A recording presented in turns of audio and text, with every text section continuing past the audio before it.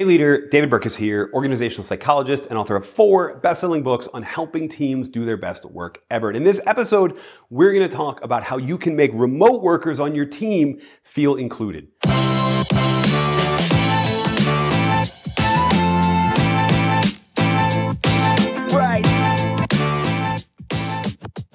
It is undeniable at this point that we are headed to a new chapter in the story of remote work. The remote work movement has gained momentum. It's now at critical mass. What began as a forced and temporary work from home experiment turned into a majority of employees saying, I kind of like this flexibility thing and I don't really want to go back to 8 to 5, 9 to 5, 5 days a week. I don't want to go back to 40, 50-hour weeks and squeezing the rest of my life at the margins of what's just a normal work schedule. I want that flexibility to work from anywhere, which means leaders are going to have to know how to lead from anywhere.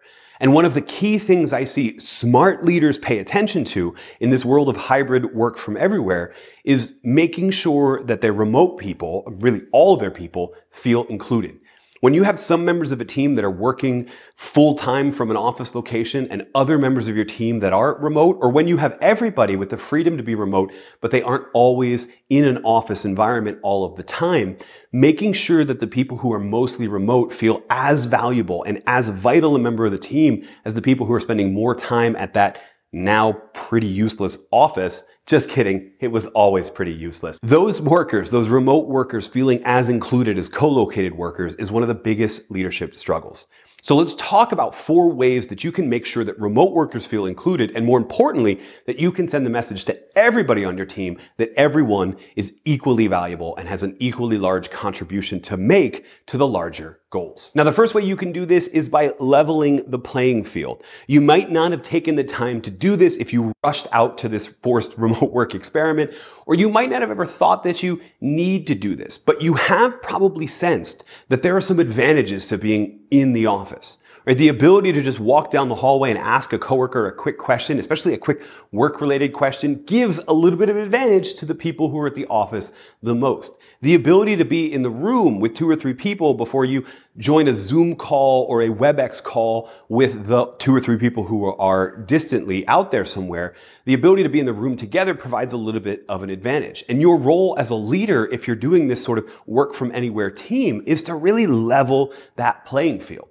At a company like Basecamp, a almost fully distributed company that does keep a small home office for people to optionally use, one of the rules that they use for leveling the playing field is that everyone's on the video call or no one's on the video call. And what I mean by that is there isn't one link in a conference room where everybody who's there together can be on the call together and they're all staring at the same screen with 4 or 5 people who are alone at their computer. If even one person on the team can't make the in-person meeting, then everyone on the team goes back to their computers and signs into that online call with a level playing field. Now, in the same capacity, you've got to pay attention to the way that you're communicating about the job. Those little chit chats with people and socialization that you're having in the hallways are fine. Make sure you're doing it with your remote workers as well in a more deliberate effort. But if you're going to walk down the hall and ask a quick work-related question, and someone else on your team who is mostly remote might also need to know the answer to that, then you probably need to make sure that that gets communicated in email or in your project management software in a tool that everyone has access to. That's what we mean by leveling the playing field. Send a deliberate message by the way that you work to make sure that people know that we're all working with the same raw materials, we're all working at that same level playing field, and so we all have the ability to perform no matter where we're trying to perform from. The next method you can use to make remote workers feel included is to share the pain. And this kind of touches on what we were talking about earlier with meetings and the Basecamp rule that if one person can't be in the in-person, then it's now a virtual call. This has to do with when we're scheduling the call or when we're scheduling other events or when we're communicating or establishing sort of business hours versus untouchable hours. Sharing the pain means that we take into account the idea that people are going to be in different, not just zip codes, but time zones. If you're working with a geographically dispersed team, we're going to face a world where that's increasingly a fully globally dispersed team. And so time zones are going to matter if they don't already.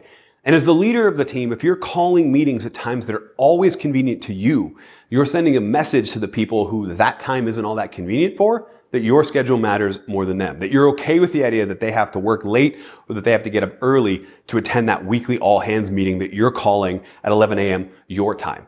Share the pain means that sometimes you get up at a time that's inconvenient for you, or sometimes you ask everybody to rotate through a convenient time for each time zone so that everybody is having to adjust accordingly.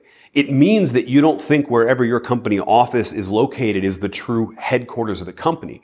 It means that you think we want to be working at one time together in this meeting, but when that is in a 24-hour day is the question, not when it is in an 8 to 5 day. The next method, and this is one I'm a big fan of, is to find time for fika. Fika is a Swedish word. It translates to have coffee, but it's about a whole lot more than coffee. In North America, we might call it going for drinks after work, but what I love about fika is that it can be seen as an element of work. Not just the taking a coffee break time, but taking the time to get to know a coworker or a colleague that works in a different company, somebody that you collaborate with on a regular basis.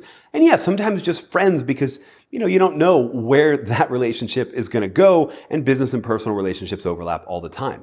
In a remote work world and with teams that are fully geographically dispersed, or even teams that are half and half, finding time for fika means asking your people to take specific times in the week where they pair off with somebody else on the team and have a non-work conversation. Could be as little as 30 minutes, just a little coffee break in what is both people's afternoon, or what's one person's mid-morning and another person's afternoon, and just finding some time to socialize and make sure those people feel included. Fika is a way to bring back those casual chit-chats that we were talking about that happen as you walk through the co-located office, but make sure that everyone is participating in them, and so everyone feels like they know everybody on the team. The other great thing about finding time for fika is that it enhances the power of when you can, on that rare occasion, get everybody together. Because now you're not spending that time getting to know each other, you already know each other. You're spending that time reuniting each other, which is a much more powerful emotional experience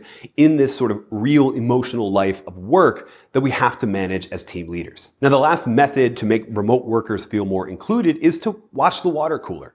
And by water cooler, again, I'm referring to that co-located office. I'm referring to that. I actually don't know a lot of offices that still have one of these. It's more likely the kitchen suite in the office these days. But that place where people gathered because they needed a quick beverage or they needed a quick snack, and then they had that non-work conversation like we're trying to replace with fika. Some teams, especially geographically dispersed teams, and especially teams that are hybrid work from anywhere teams, find a benefit to creating a digital water cooler, a place where there's a running non-work conversation going on.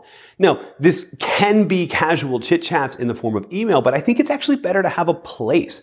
Could be a Slack channel or a specific channel inside of Microsoft Teams. The thing that you want to make sure of, though, is that this is a dedicated space where everyone feels included, where everyone feels welcome to come and join the conversation, but nobody feels obligated to do it. Because if the water cooler becomes a place where we talk about project work, then it becomes a place that's essential for people to keep track of. And honestly, let's be totally real here. There's nothing worse than having to scroll back up in a Slack channel or some kind of chat room and catch up with this massive conversation that should have been captured in the project management software. You may want to create that digital water cooler space, but if you do, you want to make sure it's a space where everyone feels welcome, but no one feels obligated, and that the conversation, that's why we called it Watch the Water Cooler, stays on non-work topics that help people build bonds and build relationships. Now, if you do all of this, level the playing field, share the pain, find time for fika, and watch the water cooler, one of the things that you are going to find is that people get to know each other on a level that even co-located teams often don't talk about. The beautiful thing that happens when we do this is that in those rare occurrences where you get the whole team together, it doesn't feel like remote workers are having to spend so much time getting to know everybody. They already know them. It feels like a reunion. It feels like a family event where we're getting relationships back together. It feels like a homecoming. If we take these steps to make remote workers feel included, we'll make sure everybody feels included in doing the work that they do. And then something amazing happens. Then the work that they do gets even better.